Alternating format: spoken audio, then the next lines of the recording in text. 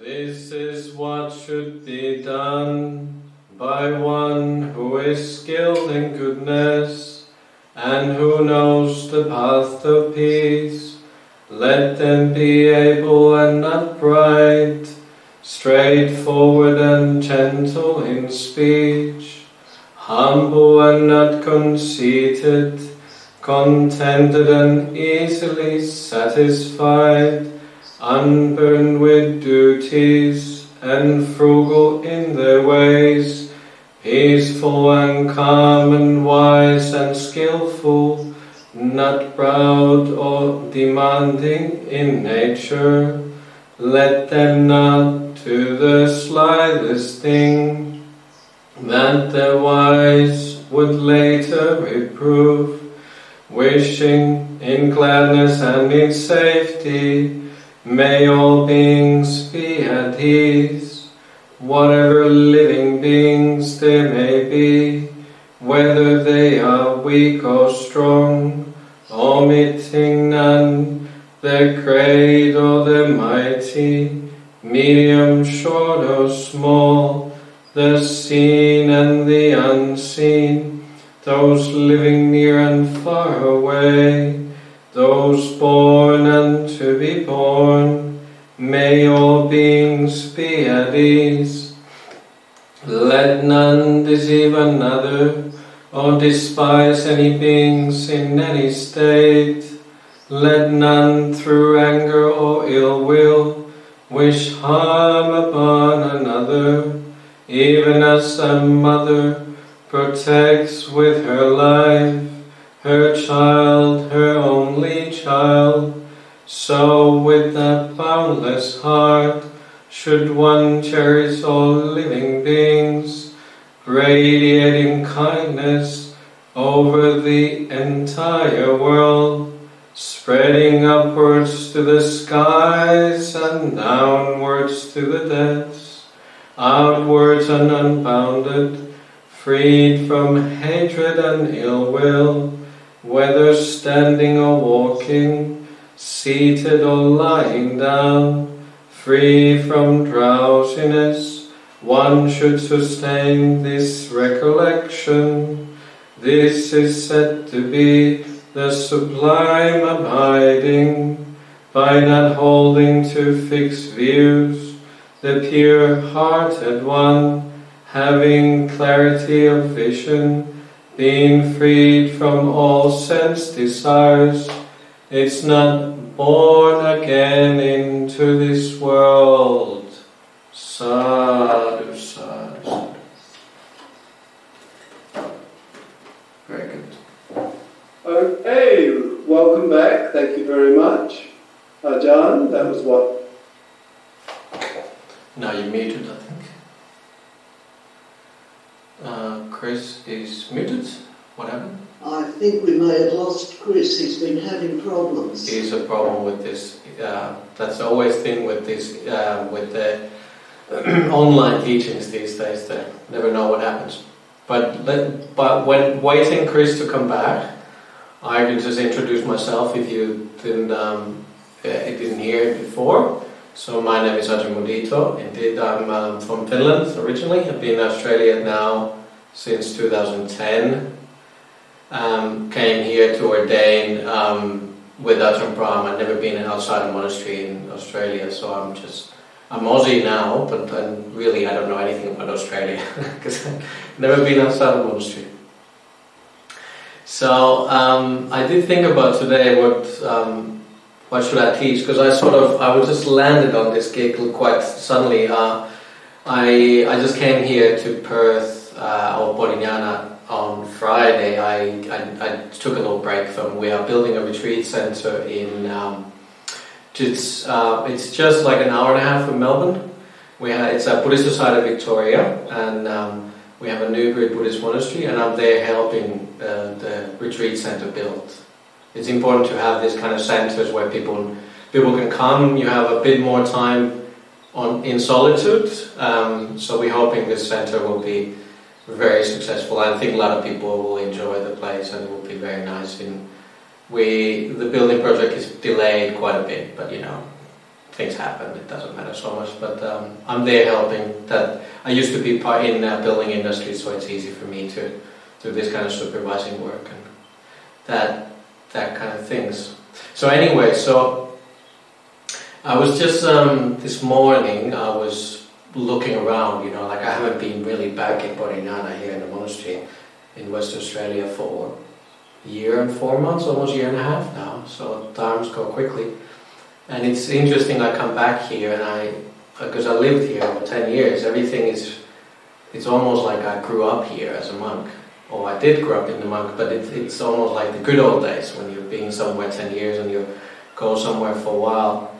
And I look around and I see everything, all the buildings, and I talk to all the monks, see all my friends, all the what we call dayakas, the supporters come here, greet and meet everybody. And one thing, I went to the library, and the library really here in Bodhinyana has good memories for me, because in the beginning when I came to monastery, my engine was pretty hot, so to speak. I was quite busy. I did a lot of sports, and I was working hard. I studied same time while I was working, so I was full-time work, and I was full-time school as well. So I was always really busy. I was one of those busy people. So when I came to monastery, like I said, my engine was really hot. So I ended up spending a lot of time in the library in here in Bodhinyana, because I needed to distract myself somehow. And at that time we didn't have any emails here in the monastery, we didn't have internet here for a long time. So the library sort of became my hang around place. So I read a lot of things, and it's still, I could see all the backs of the book. They're like, I read that. Oh, that's the interesting book. I remember that, and this and that. But there was one thing there was just happened to be this little booklet on the table there, on the desk and downstairs in the library, and it was interviews from various monks. They went to see this. There's a sort of quite a famous monk in Thailand in our circles. His name is Ajahn Chachai. Sometimes they call him Mahachachai. He lives in Bangkok. He's a very interesting monk. He actually comes from a very rural countryside, and he stayed first in a rural monastery, what you call forest monasteries. And he went to Bangkok. He went to this monastery. It was a little bit of outskirts in Bangkok those days when he went there. These days it's the city, and it's literally there's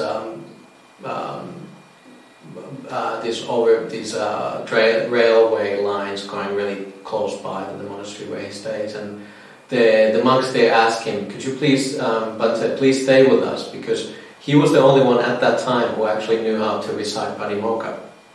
And so they asked him, Bhante, we don't have anybody. He wasn't, I think, even Ajahn at that time. He wasn't over 10 reigns, what we call Ajahn in Thailand. And like I'm called Ajahn now, because I have 11. I've been a monk 11 years. So he stayed in that monastery. He never ended up leaving. He never ended up going back to his where he came from, that rural background. And he sort of has become famous, and he's been famous for a long time now in, like I said, in our circles, in the Thai Forest Sangha amongst the Westerners, of somebody who can really teach loving kindness, metta. And there was this little booklet there. One of our monks, Venerable Kasapan, is now going to Thailand. I think he just unloaded things he had stored away, or I don't know why. He left this little booklet there downstairs, somebody else to file away. So I was looking around, I went downstairs, I saw the little booklet, and I said, I recognized it. Oh, Ajahn Chachai. And I remember going to see Ajahn Chachai. One time I went to pilgrimage in India. And if you ever get a chance, just go to India. It's it's an interesting place to visit. But it brings a lot of faith in there, actually. When you're Buddhist, it brings a lot of good feelings when you sort of follow the Buddha's footsteps. So I went to this pilgrimage. And then we landed on Bangkok when you're coming back from India. we went to see Ajahn Chachai, and I remember really fondly meeting him, and he was really such a beautiful monk, and his practice, his only practice is to loving kindness. He never really talks about, vipassana or samatha meditation and this and that. He doesn't talk about this technical aspects of Buddhism, which us Westerners, we get really caught up in quite often. So I read this book, little booklet. This booklet is just interviews of monks going to meet him, and they kept adding into this booklet. Many monks went to see him. He was first a French monk. He was a quite long time. This wrote later on, and then other monks went to see him. They kept adding into this booklet, and it was stored in a hard drive. Long time ago. It's like literally this could be long time ago. Let's say 20 years ago, in a hard drive in Wat Pah Nanachat in the forest monastery, which the Western monks started in northeast Thailand. So they kept adding into it. It wasn't meant to be like a published or anything, and it certainly doesn't look like it. But so these monks interviewed him, and the one thing what struck me on that little booklet, what Ajahn Chachai said, he reminded a lot of these teachers, perhaps they weren't teachers at the time, but a lot of these monks who interviewed or asked questions about him, that look, most of the practice is that just remind yourself to be kind, compassionate, have a compassion and kindness towards yourself in everyday life.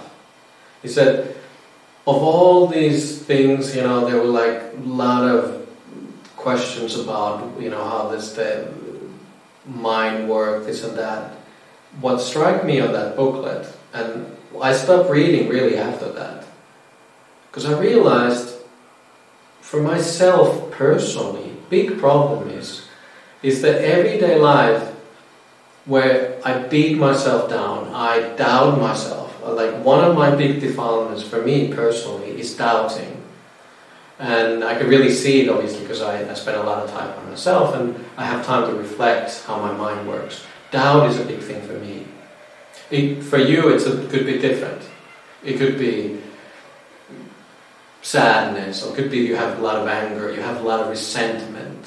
I don't have those things. Obviously I have anger as well. I have sensuality, perhaps, as I have, all of those things. But a lot of the things, what in my mind I can see quite often, which is really a thorn in my backside, it's doubting. And when I saw that in this little booklet that the Ajahn Chachai reminding these monks, look, be kind towards yourself. Have compassion towards yourself. That is the starting point of metta. And like I said, with Ajahn Chachai, his teaching is just loving kindness. That's what he teaches. He doesn't teach about dependent origination. He doesn't teach about all these other things, what's in the suttas. His teaching is loving kindness. The starting point for loving kindness, he says, is always having compassion, having care, to have a mind which cares about yourself. So I read that and it's just like, of course, I forgot it again. Like, look, I've been practicing now, I've been a monk for 11 years, I've been a so-called Buddhist for 20 years now. I started in this path really 2003 perhaps, really even got into this. I lived in New York and I met Ajahn Brahm there, and that's where my path started. But even I forget that is the basic practice, is to have care about myself. And it's so easy, we get caught up, you get caught up even more in daily life. my day-to-day life, okay, sure, I'm supervising this retreat project, and we need to do fundraising, we need to do, deal with the building. My life is sort of sometimes a little bit busy, but it's nothing like I'm sure what you have, and all the things what pulls you into the day-to-day life. But I would say, if anything, it's even more important for you to remind yourself, have the mindfulness to care about yourself. Care about your mind. And bringing back to my sort of weakness, or the problem I have with my mind, is I have that doubt. Or do these people like me? What are these people thinking of me? Did I say the same wrong thing? Every time I make a phone, not every time, but quite often I make a phone call, and in my mind I start thinking about how should I speak to this person. I have this dialogue coming in my mind. Oh, I should be telling this person this way, and then I have to, take sometimes quite a while to contemplate, oh, I'm going to speak this way. I wonder if they're going to understand me. That's the doubting mind I have all the time. That, like I said, that's my big thing in my life. And how do I deal with it? How do I learn to live with it? Is to have care about that. Not to push it away, not to learn to get rid of it, all those things. I have to see that, it's coming in my mind again. Recognize that feeling, learn that is my thing, what I'm carrying. Otherwise it becomes something I push away. Otherwise it becomes something which I might end up carrying in my body. It could lead into all kind of health problems. So I have to be very careful not to go there. Not to have anxiety in my body. Not to carry it everywhere. I have to learn from this feeling.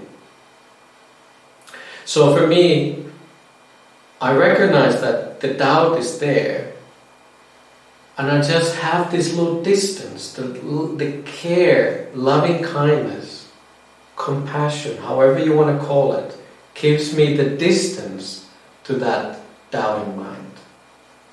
Oh, that's fine. You have the doubt. You sort of talk yourself a little bit like you talk to a little baby, a little child. You take care of yourself. So I really like that idea. So I more and more I've become I've grown to be a monk for a bit longer and all that. I really take care of myself more like a baby, more and more.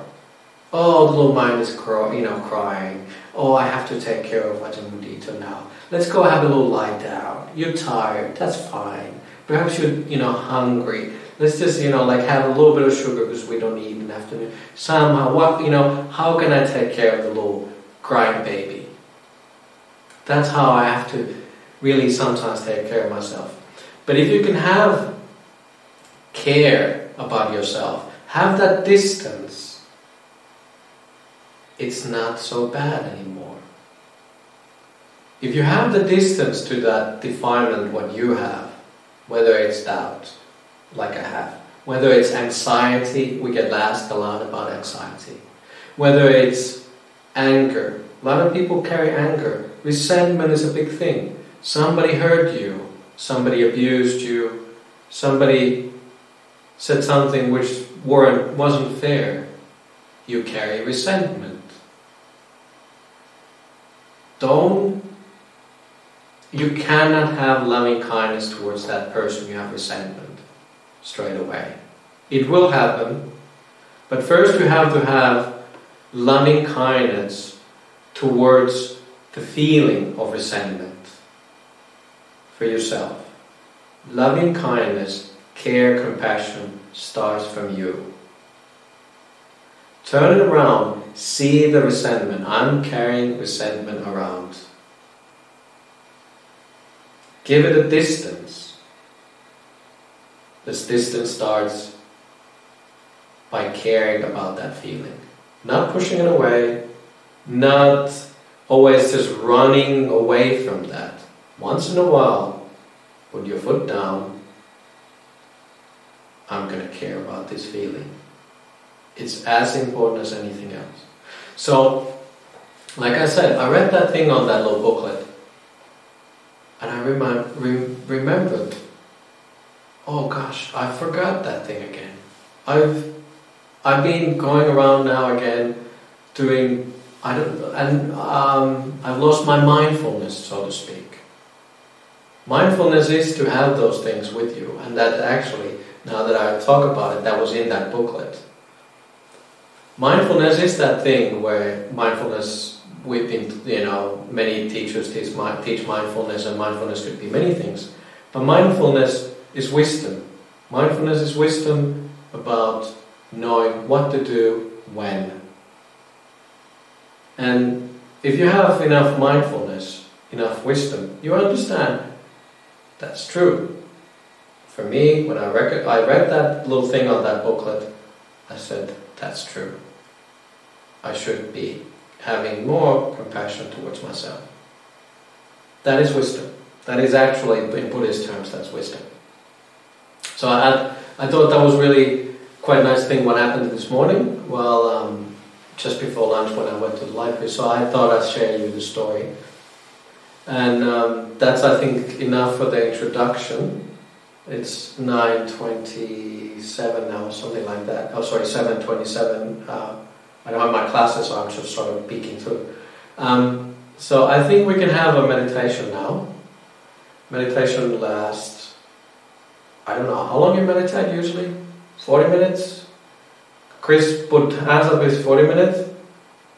Yeah, okay, 40 minutes. 30 minutes? Okay, you want to go 30? Okay, Marlene goes 30. So let's do, okay, so it's 7, let's call it 7:30ish now. So around 8ish, I'll ring the bell and see how we go. So please take a comfortable seat, get all your blankets and cushions ready, wiggle your bum on the cushion, take a little sip from my water, my mouth is dry. Make sure you're all comfortable.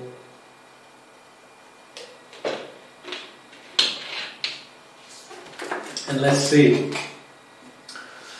how this meditation goes. I'm going to do a little guided start on this, and then I'm going to stay silent until towards the end, and towards the end we do a little, I come back and do a slight guided ending of the meditation.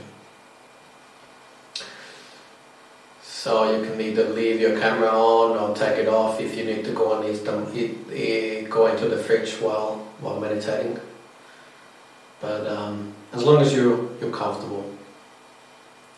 Like I said, have your cushion as comfortable as possible. We will be sitting for 30 odd minutes.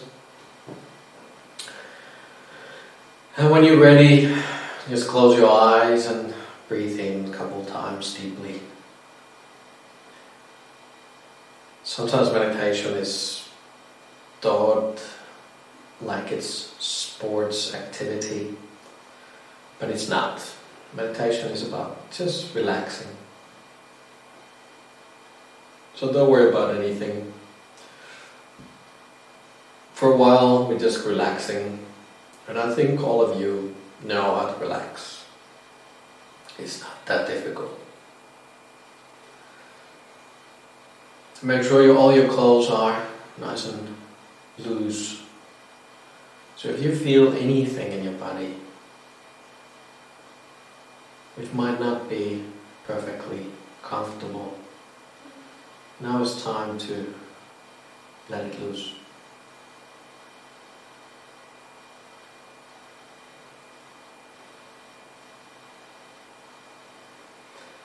Then when you're sitting there,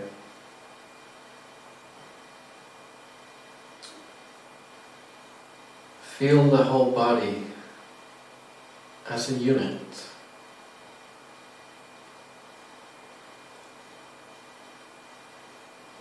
You've been running around all day here in WA, or you're waking up into a new morning somewhere. But the body is always there with you.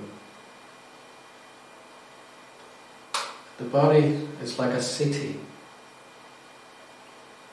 All the parts of the city have to work in harmony, otherwise you have all kind of congestions. The traffic halts, all the sewer pipe holes in your guts. Or the heart doesn't pump correctly if it's not relaxed. But once the body is relaxed, everything flows quite nicely. All these things are working in harmony. And the more relaxed you are, the more soft and harmonious your body is.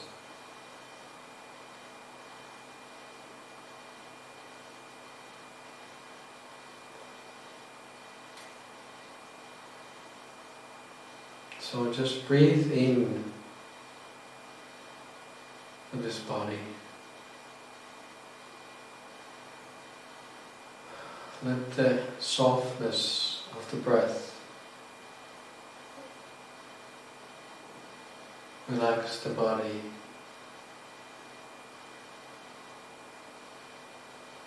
You're breathing in softness and breathing out of any kind of tension.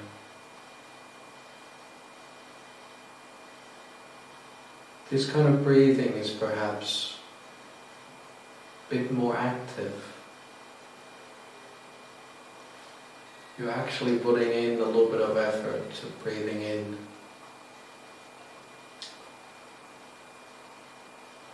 You can take a deep breath and just really sigh out any kind of worries you have.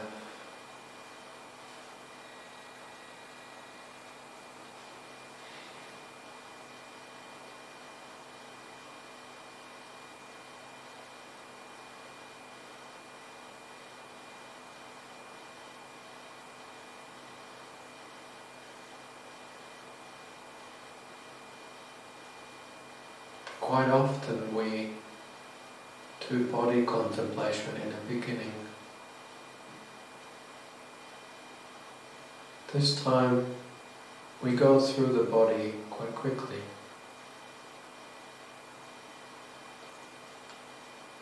We're just going to make sure that the body is comfortable. We're not going to sit here too long, so don't worry about if there's a little bit of tension somewhere. And starting from your feet, your legs to your pelvis, make sure your legs all the way to your pelvic bone are nice and comfortable on your seat.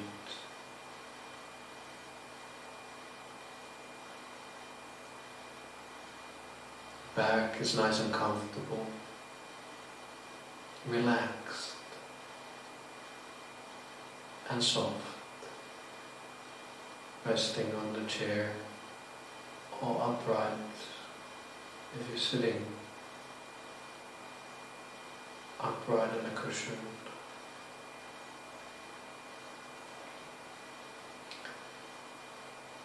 Make sure your tummy is nice and soft.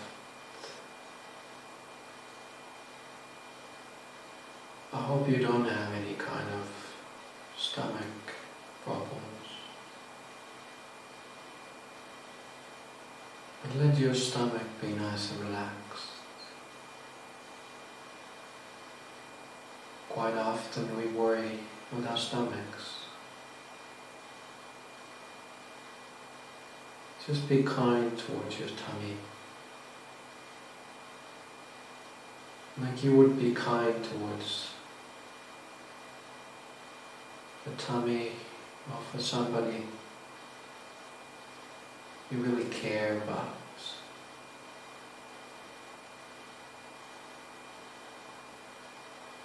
And this time we really care about ourselves.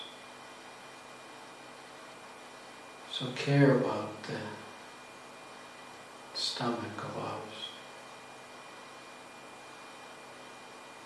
It's very important.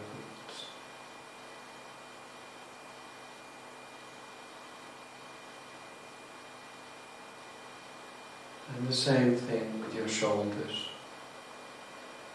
You've been carrying the weight of the world on your shoulders.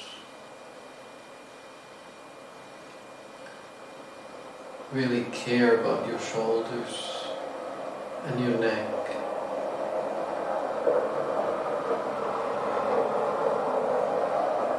Let your right shoulder droop down. And same with your left shoulder. And your neck.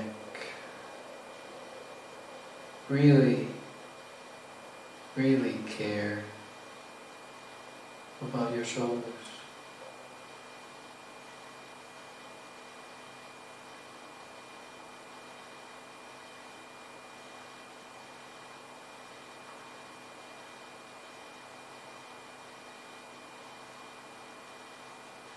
Hopefully your whole body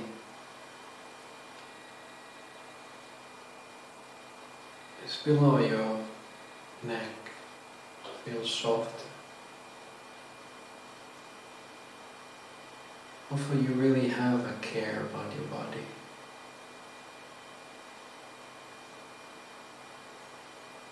You can almost imagine those things inside of there. The lungs doing their job, bringing in the fresh air and exhaling the used oxygen. The heart pumping away the freshly oxygenated blood into different parts of your body. The liver doing its job, all the things inside of you working in harmony.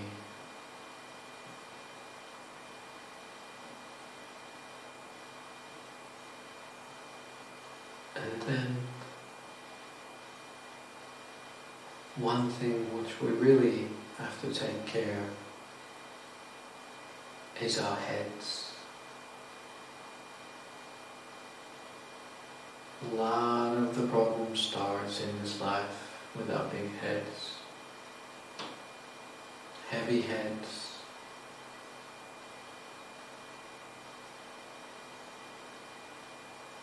Let's go around the skull first, around our head. Starting from the neck, going up. Feel the tension around the neck and behind the skull. Going up on the top of the skull.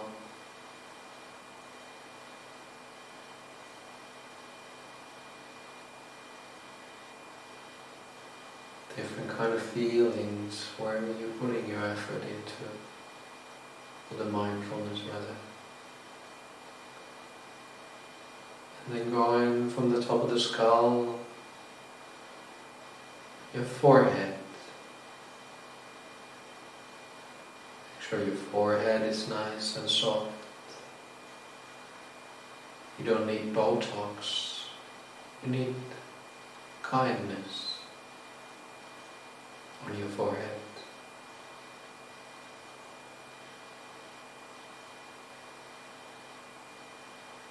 Pay attention to the muscles around your eyes.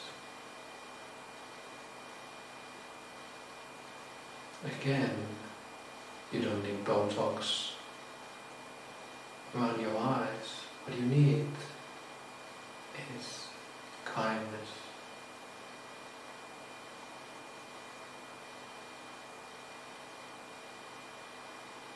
Make sure you have kindness around your eyes.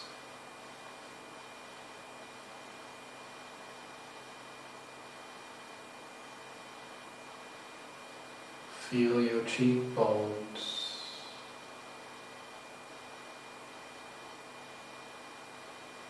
and the muscles around your jaw,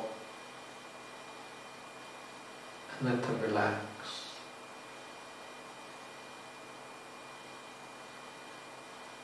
Relax. Be kind towards the jaw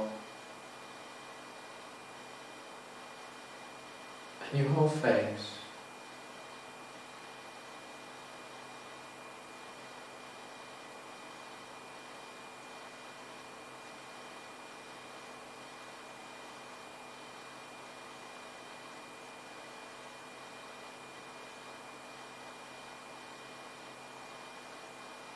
Then we give kindness and care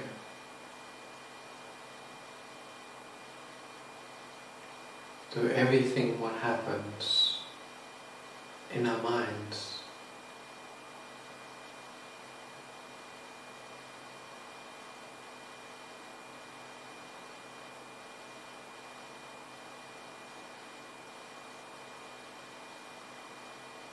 There might be quietness now because you've been listening to me. But when I go silent soon and you'll be observing it,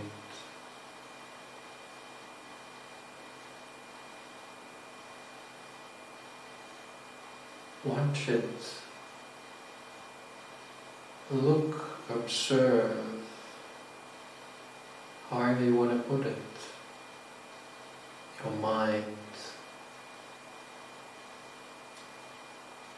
with kindness. Have a distance to your mind, that dialogue.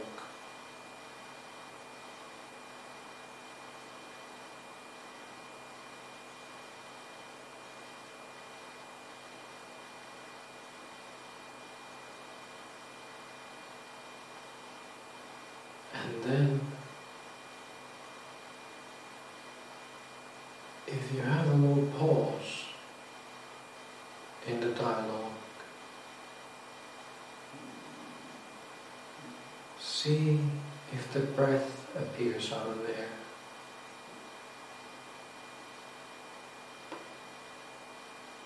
If it appears, have kindness towards the breath.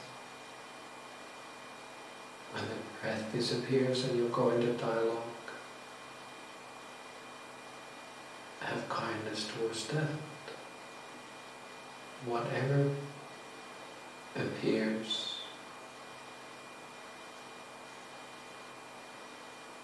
your job is to be kind and observe.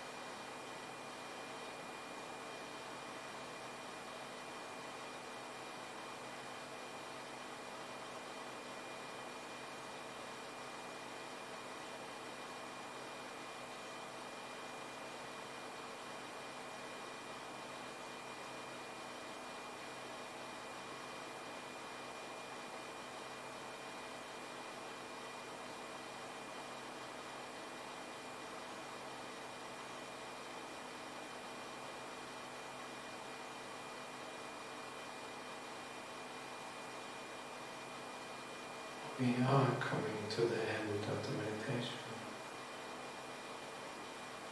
but I give you 5 more minutes. 5 more minutes. Really carefully now. Turn your observation into the breath. Really start looking the soft breath coming in and out.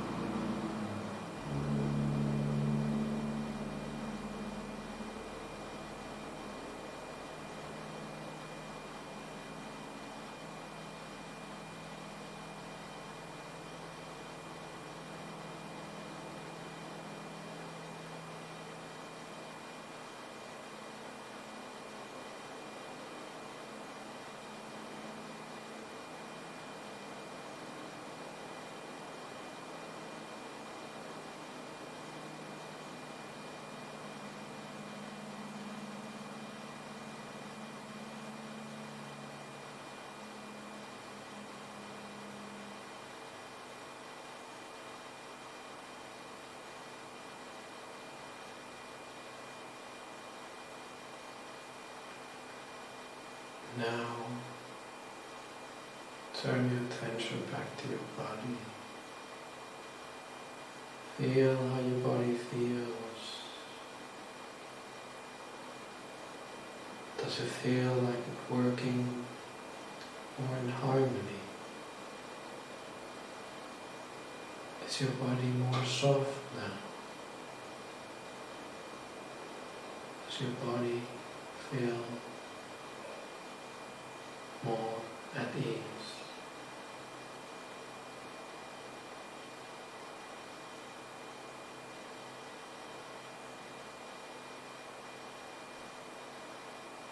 And what about your mind?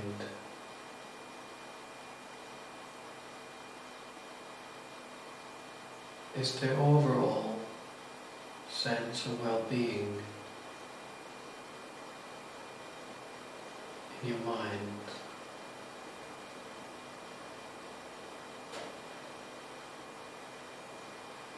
Is there quietness, softness and care?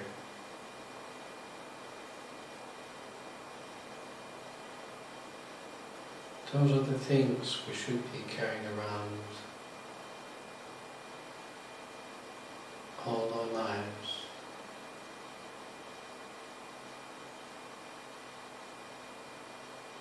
I will ring the bell now to end the meditation. And then you can open your eyes.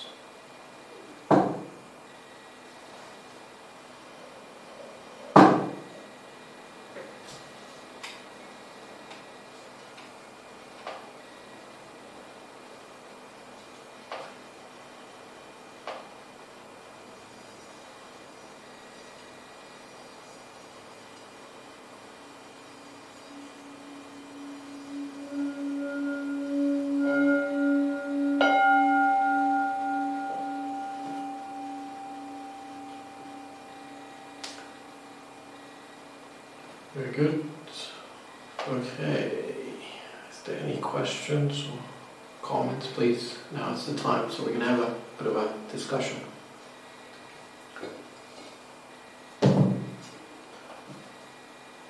Please, if you'd like to ask a question, please unmute yourselves and feel free to ask.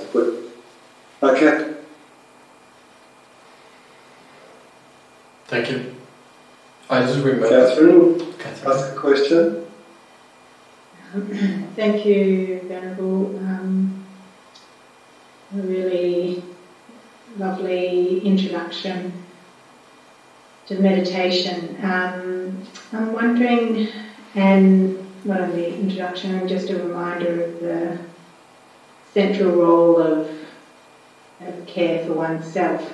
I'm wondering if you have any suggestions in applying it to a younger self who might have not necessarily significant trauma, but just, the normal bumps and lumps and difficulties of growing up. Yeah. Well, one thing it's interesting, we all have those things, so I think it's good to remember that the lumps and bumps are there, that we all have them. There's nobody really immune to those things, so I think there's no, it's actually sometimes you look at those things like, it's almost with the learning experience in a sense that I've experienced these things, and because of that I know how difficult it is for everybody else. So you know how to care others. If you never had any problems in life, I don't know, everybody had problems, but if you would never have, you would really never know how to care. I think one of the, it just came to my mind that once in a while, quite often we try to maybe heal the trauma or try to do something about it. But once in a while you have to remember you can actually just drop it. You don't have to carry it everywhere you go. put your attention somewhere, like really, it's interesting. I was just thinking about the booklet I read. Ajahn Chachha was saying that when you walk softly. When you sit softly, all those things. So once in a while, you actually physically slow down everyday life. You're walking softly wherever you go. You actually do physically more like it's like a mindfulness practice. When you actually once in a while try to get out of those things, what happened in our past, we feel guilt or whatever the feeling is from the past, the wisdom should kick in that, look, it's not me, it's not mine. I just carry it around because I want to carry it around. You can actually drop it. Sometimes it sounds like more difficult than it is, but to actually just any moment, once in a while the wisdom kicks in and you only feel your feet when you're walking. So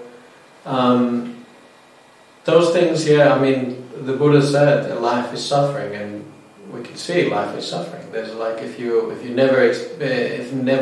never looked into that, if you never openly were aware of that, how much suffering there is in life, you just go through the life with the blinders on. So I think we can have this little distance. I was trying to say, and loving kindness should bring you distance. Care should bring you distance to that. When you fight with the problem, you are so with it. When you try to push it away, it's you who's pushing away. The problem is so close to you. You are having this little fight, and you are creating more and more problem. When you have kindness, softness, you're actually creating a distance to that problem. However you want to, whatever that, if you call it trauma, however you want to. And quite often, I think, if you start going, calling it trauma, this happened to me, all those things, we label it in a sense that it already sounds really negative. So, don't try to label them in that way. If you label it as or not to label it in any ways, perhaps, because otherwise it becomes you. It's you who have experienced this thing. I don't know if that helps, but I think the only, really, I will say, what comes to my mind now, that try to have distance to that, and I think that kindness and softness really gives that. So don't make it a fight, and just like being this big ball of you in there, and it's you who's having the problem. Very good. Is there anybody else?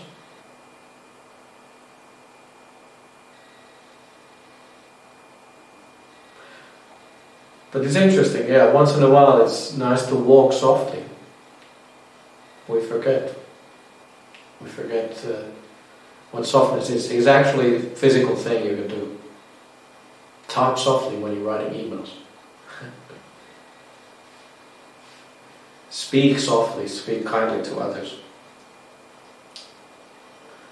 Is there anything else? Was there anything on Chris on the chat there, or nothing? There's nothing in the chat yet at the moment that I can see. There is one in the chat. Yep, there is one. Yep. I'll read it out.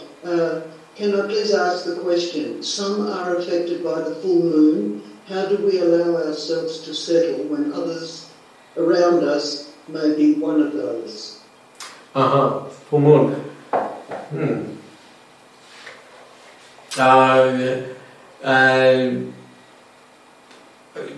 Wow, I've never been asked that question before. Look, It's interesting, actually, now that I think of that. The Buddha said, many things can affect us, and the one of the things that, it's actually, this is in the Buddhist scriptures. The Buddha said the weather affects us, and so, you could say the moon affects us. However you want to call those things, bad digestion affects your mind. It's hard for me to understand. Like for me, the only thing I can think of, like I cannot go to sleep because it's a bit too light on those moon days. It's nice to see that it's a lot of things are out of our control. A lot of your bodily things could be the moon affecting you. Could be the weather. Could be your bad digestion. But we take it as ourselves. Your digestion might be bad and you're in a bad mood, and then you're just sort of protecting yourself, and it's like, I'm in a bad mood, and then it becomes you. Try to have distance to that, the idea of self again. Perhaps it's a little bit the same answer I gave previously, but the really is the you what is the problem. It's not the bad digestion day, bad tummy day, like sometimes we call it. I have a lot of bad tummy days because I have bad digestion. Whether it's the moon day or some other things affects you, it's nice to see that it's not you. Your body is out of your control. Your mind is out of your control because your body affects your mind, the weather affects your mind, the moon affects your mind, however it is. Don't take it too personally. Have kindness towards that. Have different kind of reflections help. Today we did the kindness and softness and caring, and that's one of the reflections. There's other ones, and I'm sure there's other teachers had thought those things here. I don't know what else to say. Yeah. It's interesting, isn't it, that quite often we take these things quite often self. Like I know for myself, like I said, like I have the bad stomach quite often. So that thing, I get crumpy and all that. I have a bad tummy day, and then I beat myself down that I'm not being, I'd be too quick with others and all that. I just cannot tolerate others too well. But then I was like, it's the stomach which is causing these things. And then just that awareness, mindfulness, brings more distance. It brings this little bit of distance to the fact that it's like, I'm grumpy. But it's because of my stomach. My stomach is out of my control. It's just nothing to do with me. It's it's the nature. It's a human body. That is wisdom. And that's what I've learned over the years. Very good. Anything else? She's put in the thank you, that was the perfect answer. Yeah. Anything else? Is there anything else coming? No more in the chat. Chris, something? Yes, there's a comment. Martha, do you want to say something? No? Oh, Can I ask? Yes. Okay, Martha, from Lake Married. Yes, I was just wondering, you were talking about doubt. Doubt, That you're a doubter. Mm-hmm. How can you tell? Can you give me some? I have a hard time with doubt. I'm usually in restlessness and worry. That's where I am. But how can you identify doubt? And I also too appreciate this thing about resentment very much, because I'm trying hard to work with it, and it was very helpful to think of love and kindness first towards the resentment and whatever's coming up in my own mind before I can really let that go, because I'm really not letting it go. But anyway, doubt. Can you tell me how you identify? Can you just talk about what doubt feels like and what is it about? Right. Okay. Isn't it interesting that about practice? Yeah. Right. So it is interesting that if you don't have that, it's sort of it's out of your, like, you don't know, you don't recognize it in yourself. Yeah, and for me, because it's on my face, I recognize it really easy. That for me, it's those things that my inner dialogue is like, why do I label as a doubt? Because it's interesting. I don't know why I labeled it as a doubt, but it becomes this strong emotion of like, I'm questioning myself. There's always like, are you sure you know what you're doing? Are you sure, like, you know how to teach meditation? Are you sure you know about, how to be a monk? And that thing, that inner dialogue in my mind is asking all these things that is like, I'm reflecting what others might be thinking of me. And it quite often, the thoughts in my mind are negative. It's not like I think, oh, I'm sure they think I'm really good. I'm sure they realize that like I know what I'm talking about. No, it's the opposite for me. So I'm all the time thinking, oh, they probably noticed that I don't know what I'm talking about. So I see that dialogue in my head. And the interesting thing for me is that when I don't have time to meditate that much, when I'm busy with my work duties and with building the retreat center, like I said earlier, the doubt is stronger. But when I'm really, I do more meditation, I have more time to be mindful and soft and all that. And obviously I'm a monk, so I have way more time than most of you. The doubt disappears. And when it sort of just fades away, and when it comes back, and I realize, oh, I don't like this. It's here again. What actually brings me sort of like awareness. I haven't been meditating or being mindful enough. That is something where, like, how do you know that your mindfulness or meditation is not going well?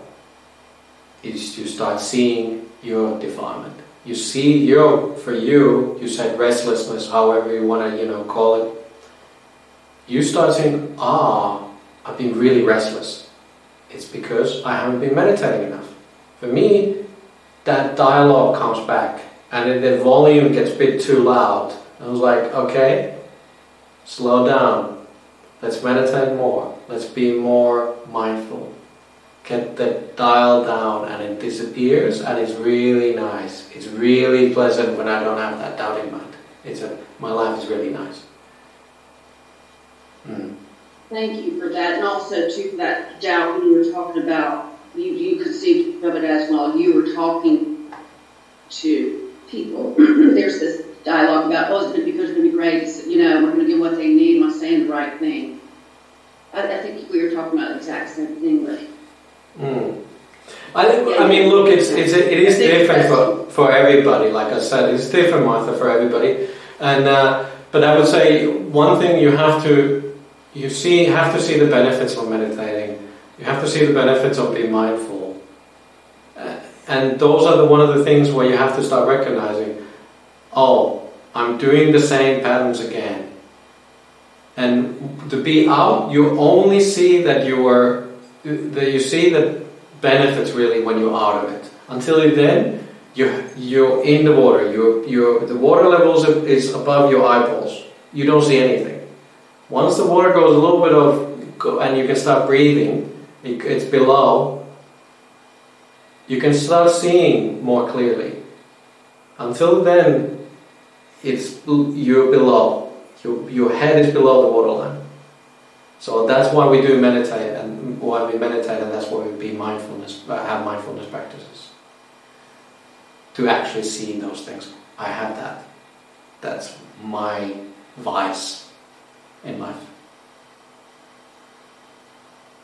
Thank you for that. No worries. I really appreciate it. Good. I appreciate listening to y'all so much. That's good. Anything else? Otherwise, I'm gonna call it a night. Going once, going twice, third time? Yeah. Okay, yes, Melanie, of course. Thank you very much, Ajahn. It was very, very helpful.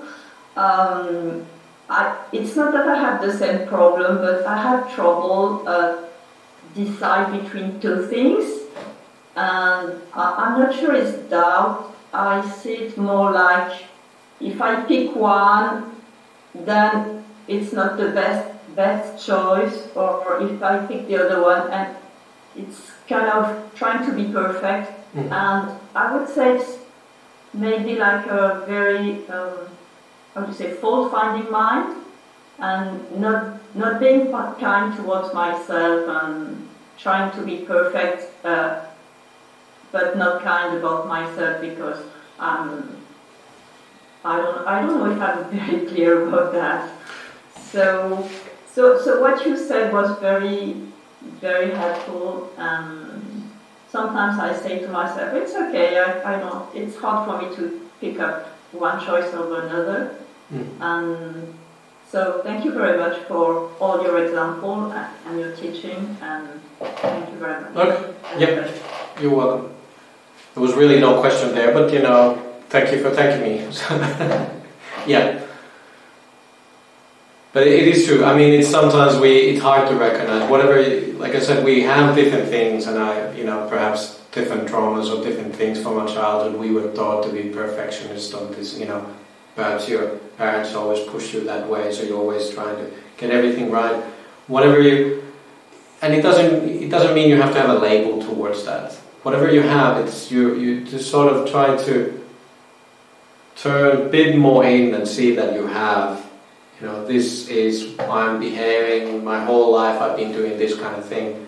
And you have kindness towards that feeling. Whatever that comes up, you don't have to have a label, like I said, doubt or guilt or anxiety. Whatever those things you start seeing, you're physically behaving in a certain way.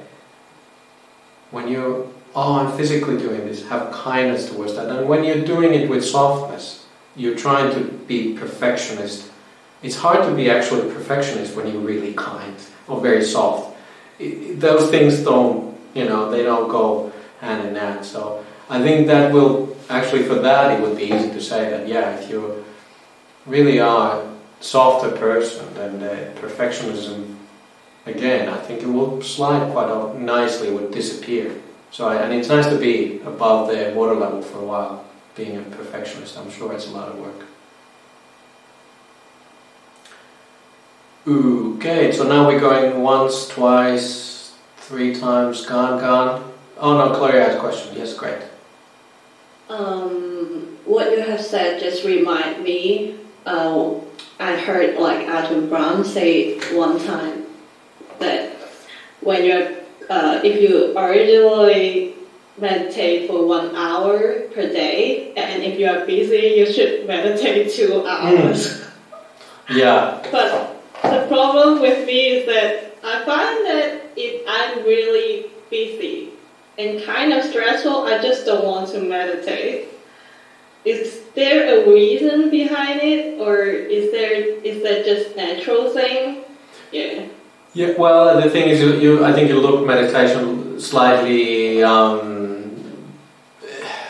You're looking meditation now. It's more like this quite a rigid thing you need to do. So it's almost like you continue in the same kind of busyness into your meditation.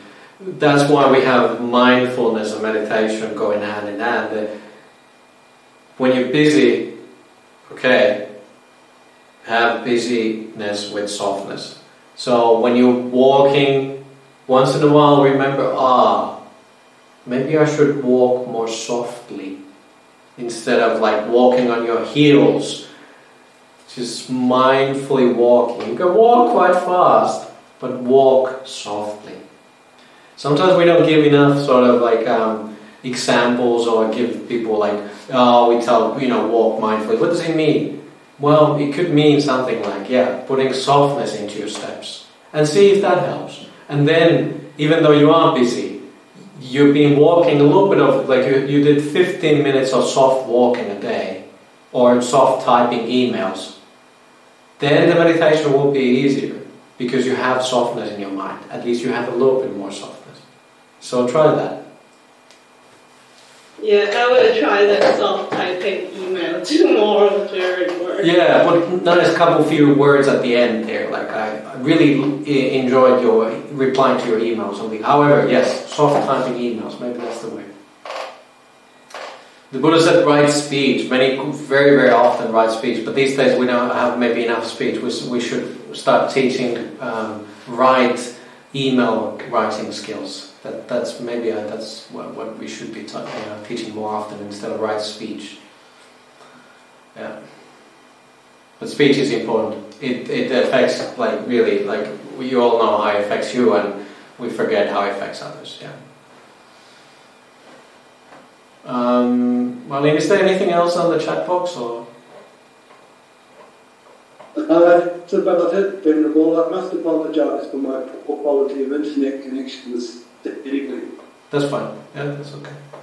Marlene, or nothing? Nothing on the chat box because I don't know. I think Marlene, you muted. I don't know if you noticed, but yeah. Very clever. Thank you very much for joining us this evening. Would you be willing to give us a small blessing before you leave? Okay, sure. Look, since we've been doing metta, I do the end of the metta. Sometimes we do quickly this kind of metta. So I do the tiny little metta in Pali. Mettan cha sappa lokasmin mana sambhavaye aparimanang uddang adocha tiriyan cha sambadang averang asapattang dittan charan nisinno vasayano vayavatas vikadamiddo etang sading aditteya brahma metang niharang idama hudittin chanupagam silava Tasanena sampanno kame suvineya kedang naija dukkha pasayang punareti. Very good. Thank you so much for joining. It was nice to see you all, and I hope I see you faster than a year and a half next time, but who knows.